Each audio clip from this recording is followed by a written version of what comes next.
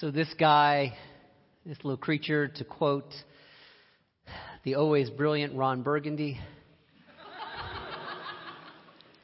a miniature Buddha covered in hair. Some of you might know that it was exactly 1 week ago at just about this time that this little bunny named Pete, new to our household, only about 2.5 months with us, only about a 3-year-old rabbit, we had to say, my wife and I, goodbye to him. About 9 days ago, Pete had developed symptoms that we had seen in some of our other pet bunnies. And so we took him to the best rabbit-savvy vet that we know and got him intravenous, saline solution and got some drugs to take him home that we were going to give him to orally, and we thought we'd be okay. And then overnight, Saturday to Sunday last week, Pete showed that morning a bunch of symptoms that are never good for a rabbit, or really for any creature. We had seen before in some of our other bunnies, but never so quickly and never in a bun so young. And so it was actually between our 9:30 and 11 o'clock service last week, myself here, Teresa, my wife, at UPenn Vet ER, that we made the decision that it was time to put him down. And we had to say goodbye. Now, there is a difference, I think, as we experience it in our lives, in our household, between mourning and grieving a pet, an animal, and mourning and grieving a person. It's not the same process, but it's still mourning and grieving. And even though we don't have kids, we are really committed to the life of our bunnies that we've had over the years, so much so that a friend gave us a little framed drawing a few years past that said, "Our pets are not our children. Just ask their piano teacher."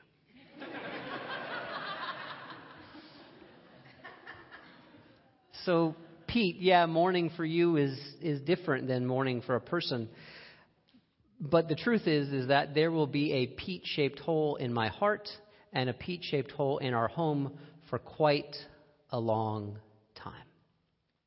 So I want to give you the context on kind of where I was this time last week, when, truth be told, I was barely holding it together. And I have no problem with showing or expressing emotion, but sobbing through 2 entire services is not what I'm called here to do. And so I kind of buttoned it down a little bit. Let me tell you one of those reasons that I was so on the edge of tears all throughout that morning.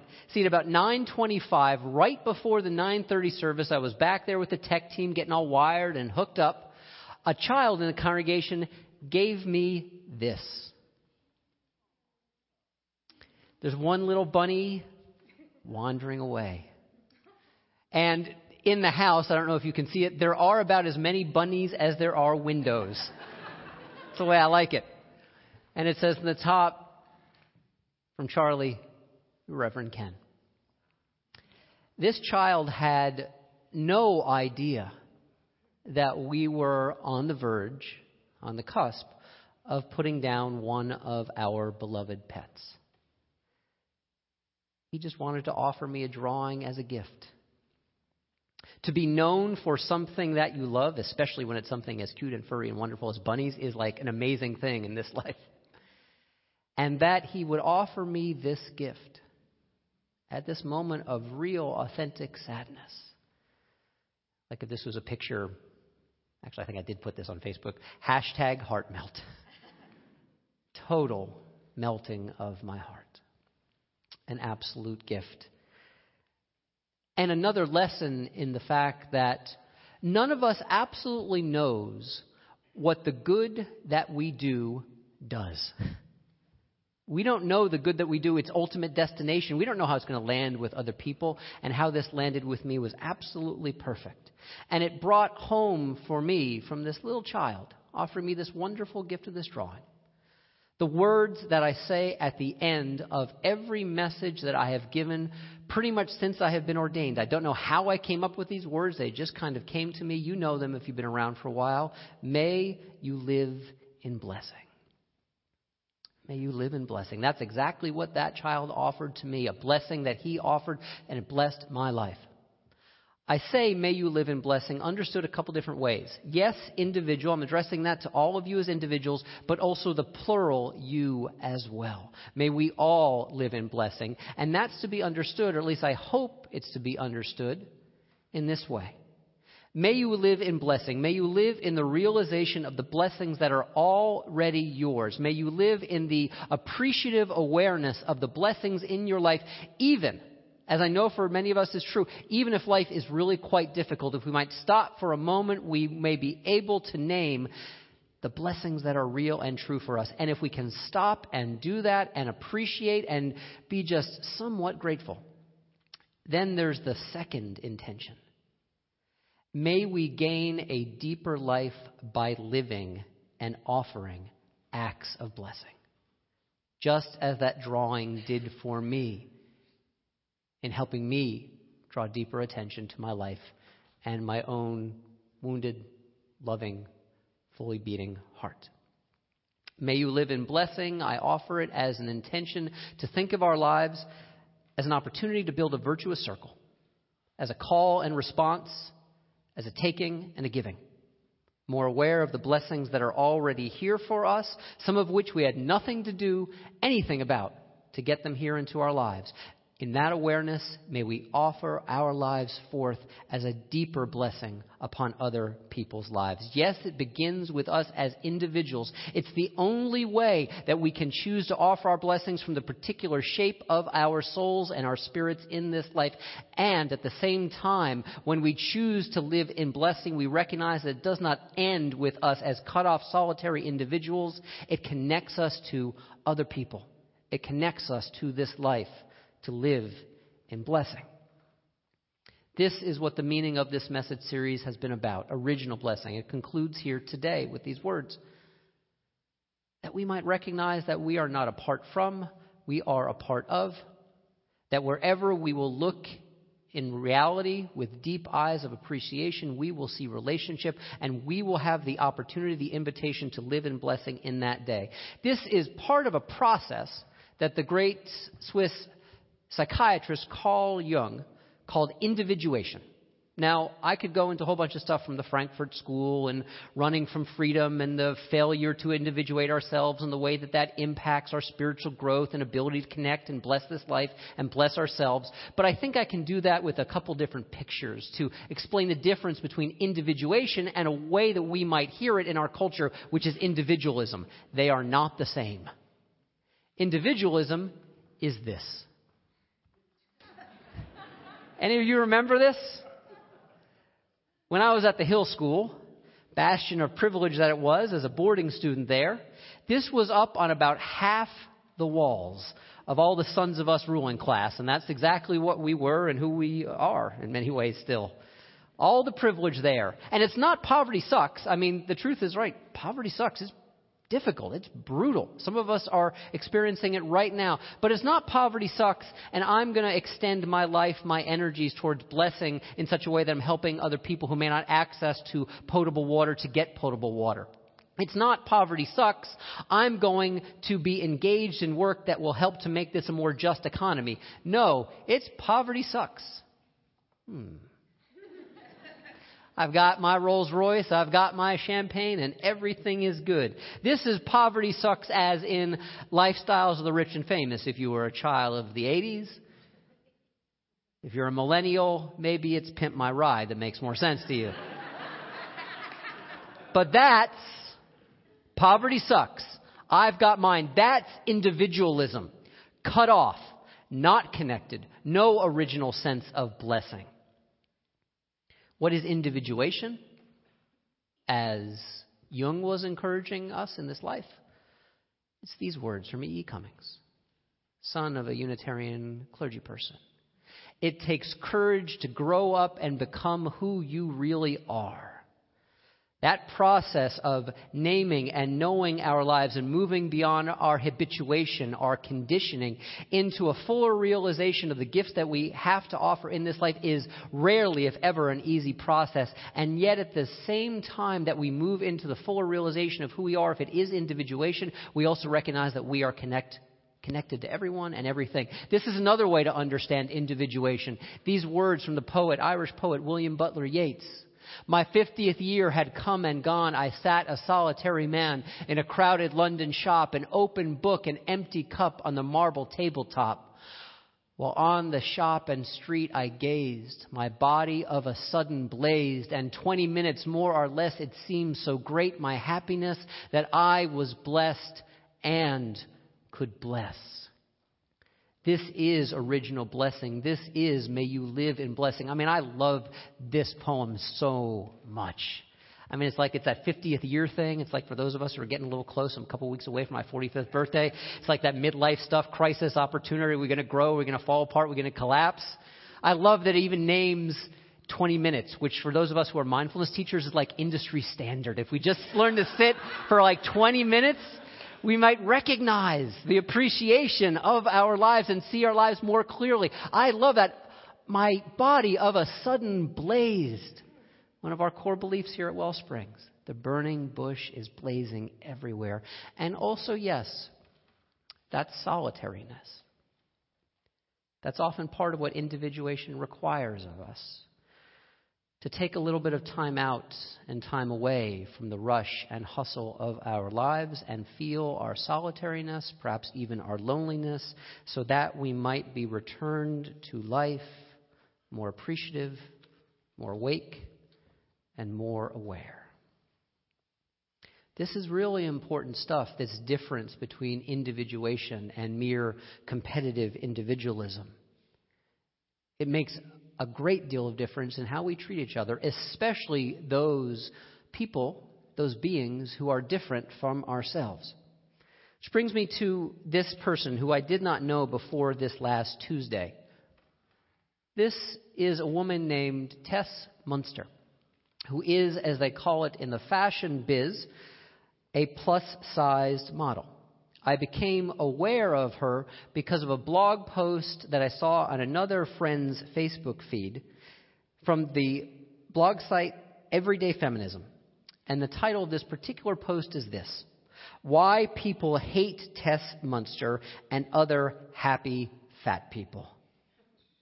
This is a brilliant social critique. The writer talks about all the ways that we buy into, not just women, it's also true for men. I know this from my own insecurities about my own body. These images, this idealization of body currency. We buy into it and demean ourselves and demean other people by thinking that somehow we don't match up, and spend a lot of time and sometimes a lot of money not treating ourselves well, not treating ourselves healthfully or kindly, but treating ourselves, our very physical presence, as a source of hatred that is only exists to be changed and demeaned. Now, one of the other things in this wonderful post, Why People Hate Tess Munster and Other Happy Fat People, is a story of another writer, another person who spends a lot of time online, a writer named Lindy West, who writes a lot about body positivity and self-love, and another person who is, simply, shall we say, large. Lindy West spends a lot of time talking about loving herself, her body, encouraging other people to love their bodies, not treat the body as a source of hatred. Lindy West is often trolled. I think some of you know what trolling is. Hopefully none of us have ever been trolls, at least not intentionally. Lindy West is trolled in vile and vicious ways. People wish that she would be the victim of a sexual assault. They wonder how she can walk around feeling good about herself when she's so large. This is something she has to put up with on a regular basis in terms of telling her story. Which sets up this next part of the story that the blog post talks about, which is that one of Lindy West's trolls authentically apologized to her. Said, I am sorry. I am sorry for what I did. And she was skeptical at first. It seemed this guy was genuine. She was so intrigued by a troll actually apologizing to her and taking responsibility for the vile words he had said that they set up a phone conversation that lasted 2.5 hours, part of which was then broadcast on This American Life. Maybe you've heard this episode. It's amazing. These are some words from their conversation, their dialogue between, as the Post calls it, Troll Dude and Lindy West. Troll Dude. Well, the hatred I had for you revolved around one issue that you wrote about a lot, which was your being heavy. The struggles that you had regarding being a woman of size, or whatever the term may be. Lindy West responds, you can say fat. That's what I say. Fat. Okay, fat, he responds. When you talked about being proud of who you are and where you're going, that kind of stoked the anger that I had. The blog post goes on to describe that Troll Dude shared that he was done with internet harassment nowadays, but confessed that during the time that he lashed out at Lindy, he was living what he called a passionless life, that he hated his body, he had been dumped and worked at a job he despised. He had the opposite of happiness. The interesting thing is that since then, he started school again, he's found a girlfriend, started teaching little kids, and found fulfillment. He also no longer tries to inflict pain on others online. And the blog writer concludes, it's fascinating how this works. It just goes to prove what everyone has known all along. Happy people don't purposely try to hurt other people. It's something that we've talked about all throughout this message series. These simple words. The first one is a misunderstanding. That we might think from the messages we get from our culture that to be healed or healing means we're no longer hurt. When in fact, some of the most healed and healing people I know, are people who have the great capacity to be hurt, to be vulnerable. The opposite of healing is harming. This is where the choice whether to live in blessing or to live in cursing, to be merely a competitive individual or to individuate, makes all the difference in the world. That reformed troll was starting to understand that out of his own hurt, he had caused other people harm. And in his healing, out of that hurt, he did not need to harm any longer. I don't know a single person in this life that has loved authentically, genuinely, deeply, that has ever gone through this life unhurt. To open our hearts means that our hearts will break. And what many of us are learning, and it took me a long time to learn this, especially because I'm wired a little reactively. I can run a little hot when I get in those halt states, hungry, angry, lonely, tired, or even hangry. I love that one. And lash out. But in our hurt, we don't have to harm. And that's how we experience healing. We can recognize in that moment in which we are feeling hurt, in which we are feeling heartbroken, we can take the guidance, the blessed guidance of these wonderful creatures. You know that site, Calming Manatee? Please check it out, especially if you're not feeling so good today. It's a whole bunch of memes of manatees just blessing you. What could be better? Well, maybe bunnies blessing you, but manatees will have to work. And those words. Maybe take the hand of someone near you. You want to. Don't do that to yourself. You are so loved. And by the way, don't do that to anyone else either. You are so loved. That moment in which we experience the disturbance, the hurt, we don't have to take that drink, that drug. We don't have to lash out. We don't have to make someone else a victim in our own feeling victimized. This is what learning to live in blessing is all about. that none of us get through this life without hurt. And all of us can learn to live in this life without harming. This is blessing. This, too, for many of us, especially this past week, is blessing as well. Leonard Nimoy, known for this. I can't do it with this hand. An old flag football injury means that actually this hand really doesn't move the way that I want it to. I can't hold these two. Anyway, so I'll do this. But I grew up actually seeing this, because as Leonard Nimoy explains, this is the rabbinic blessing at the end of many synagogue services. The rabbinic blessing that starts with this letter of Hebrew, the Shem. For the Shema, the ancient central prayer of Judaism. The Shem that starts that beautiful word of invitation and hospitality, shalom, of peace. Now, this is associated with, of course, tell me the words. There was far too much questioning there. Come on. May you live long and prosper. Now, how we interpret this can be all about individualism or it can be about individuation.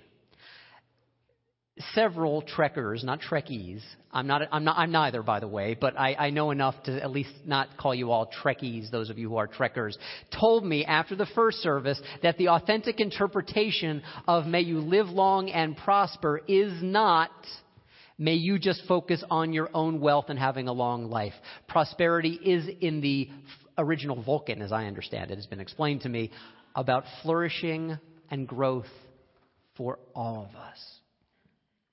But I have to say that may you live long and prosper, the way that it's sometimes understood in our culture at large, is dangerously close to this.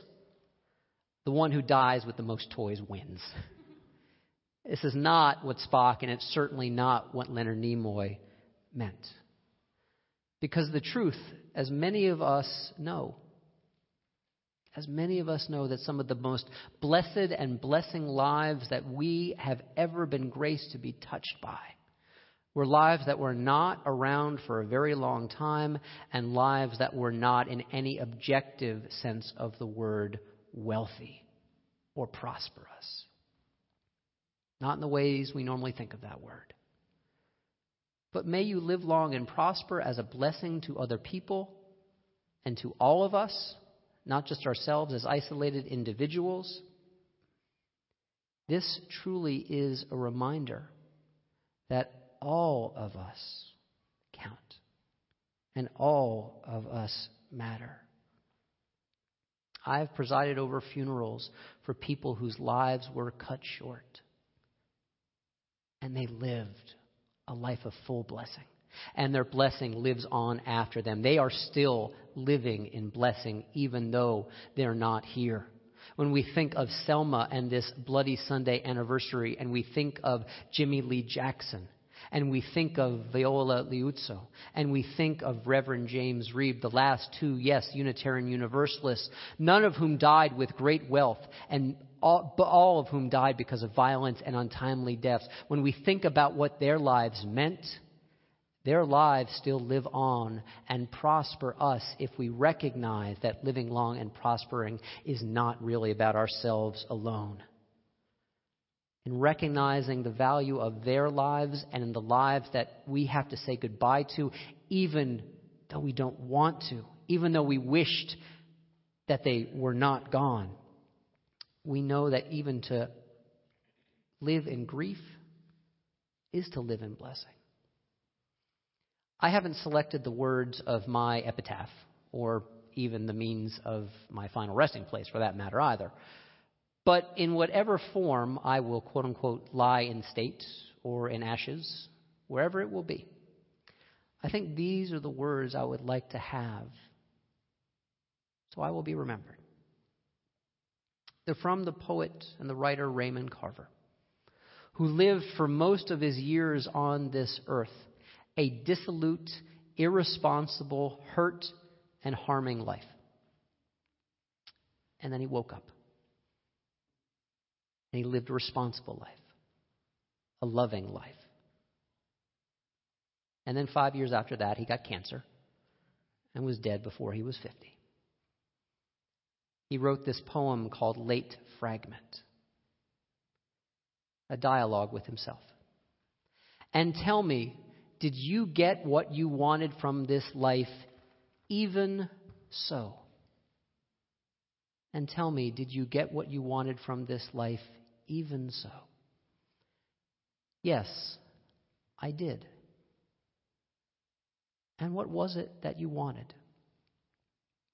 To call myself beloved, to feel myself beloved on this earth. I think those two words, even so, may be the most important words I have ever heard. Those are words of grace. Those are words that say none of us, if we love, get out of here with unbroken hearts. Those are words that say we can heal. Even so. How fragile and miraculous is it that we are here today? Maybe in the midst of great pain, but maybe with the opportunity to recognize the blessings that are ours. I mean, here's a little exercise if you want to do to recognize the blessings that are yours. Think about how many things had to go right today just for you to be here. Like just this morning, like just in the last hour. And then extend it a little bit more. Think about all the things that had to go right yesterday for you to be here. And then think that all the things that had to go right in your life, just generally, just list 10 of them that had to go right for you to be here. And then think about all the things that had to go right in your parents' life for you to be here. And yes, I know how deeply imperfect so many of our parents were. We're not talking about turning them into people that we're not. Just as those of you who are parents are not talking about turning yourselves into people that you're not either, right? Blessing doesn't require perfection. In fact, blessing is built so often on imperfection. Think about how so many things had to go right for you to be here today. This is how we can start to live in blessing, because then we can recognize today, right now, this moment is a choice point. Will you live in blessing? Will you add to the storehouse of life's blessedness? My friends, I hope that we can pause for a moment, and in small ways and large, in ways that we can draw, in ways that we can write, and in ways that we can speak, that we will all say yes. My friends, may you live in blessing. May we live in blessing. May there be blessing. Amen. Let's pray together. O God, great source of blessing rippling through our lives. Lives imperfect, lives that partake of suffering and sorrow, lives that partake of great joy. Sometimes the secrets of the past are hidden from us, and the way forward into the future is unclear. And so, just right now in this moment, may we invite ourselves to taste and to take of that blessing that has been offered us. Even if it's small, may we treasure it. Even if it comes with fur on, may we treasure it. Even if it's big, giant things written in the sky, a beautiful day, a warm day, may we treasure it. In the hands we hold, may we treasure it.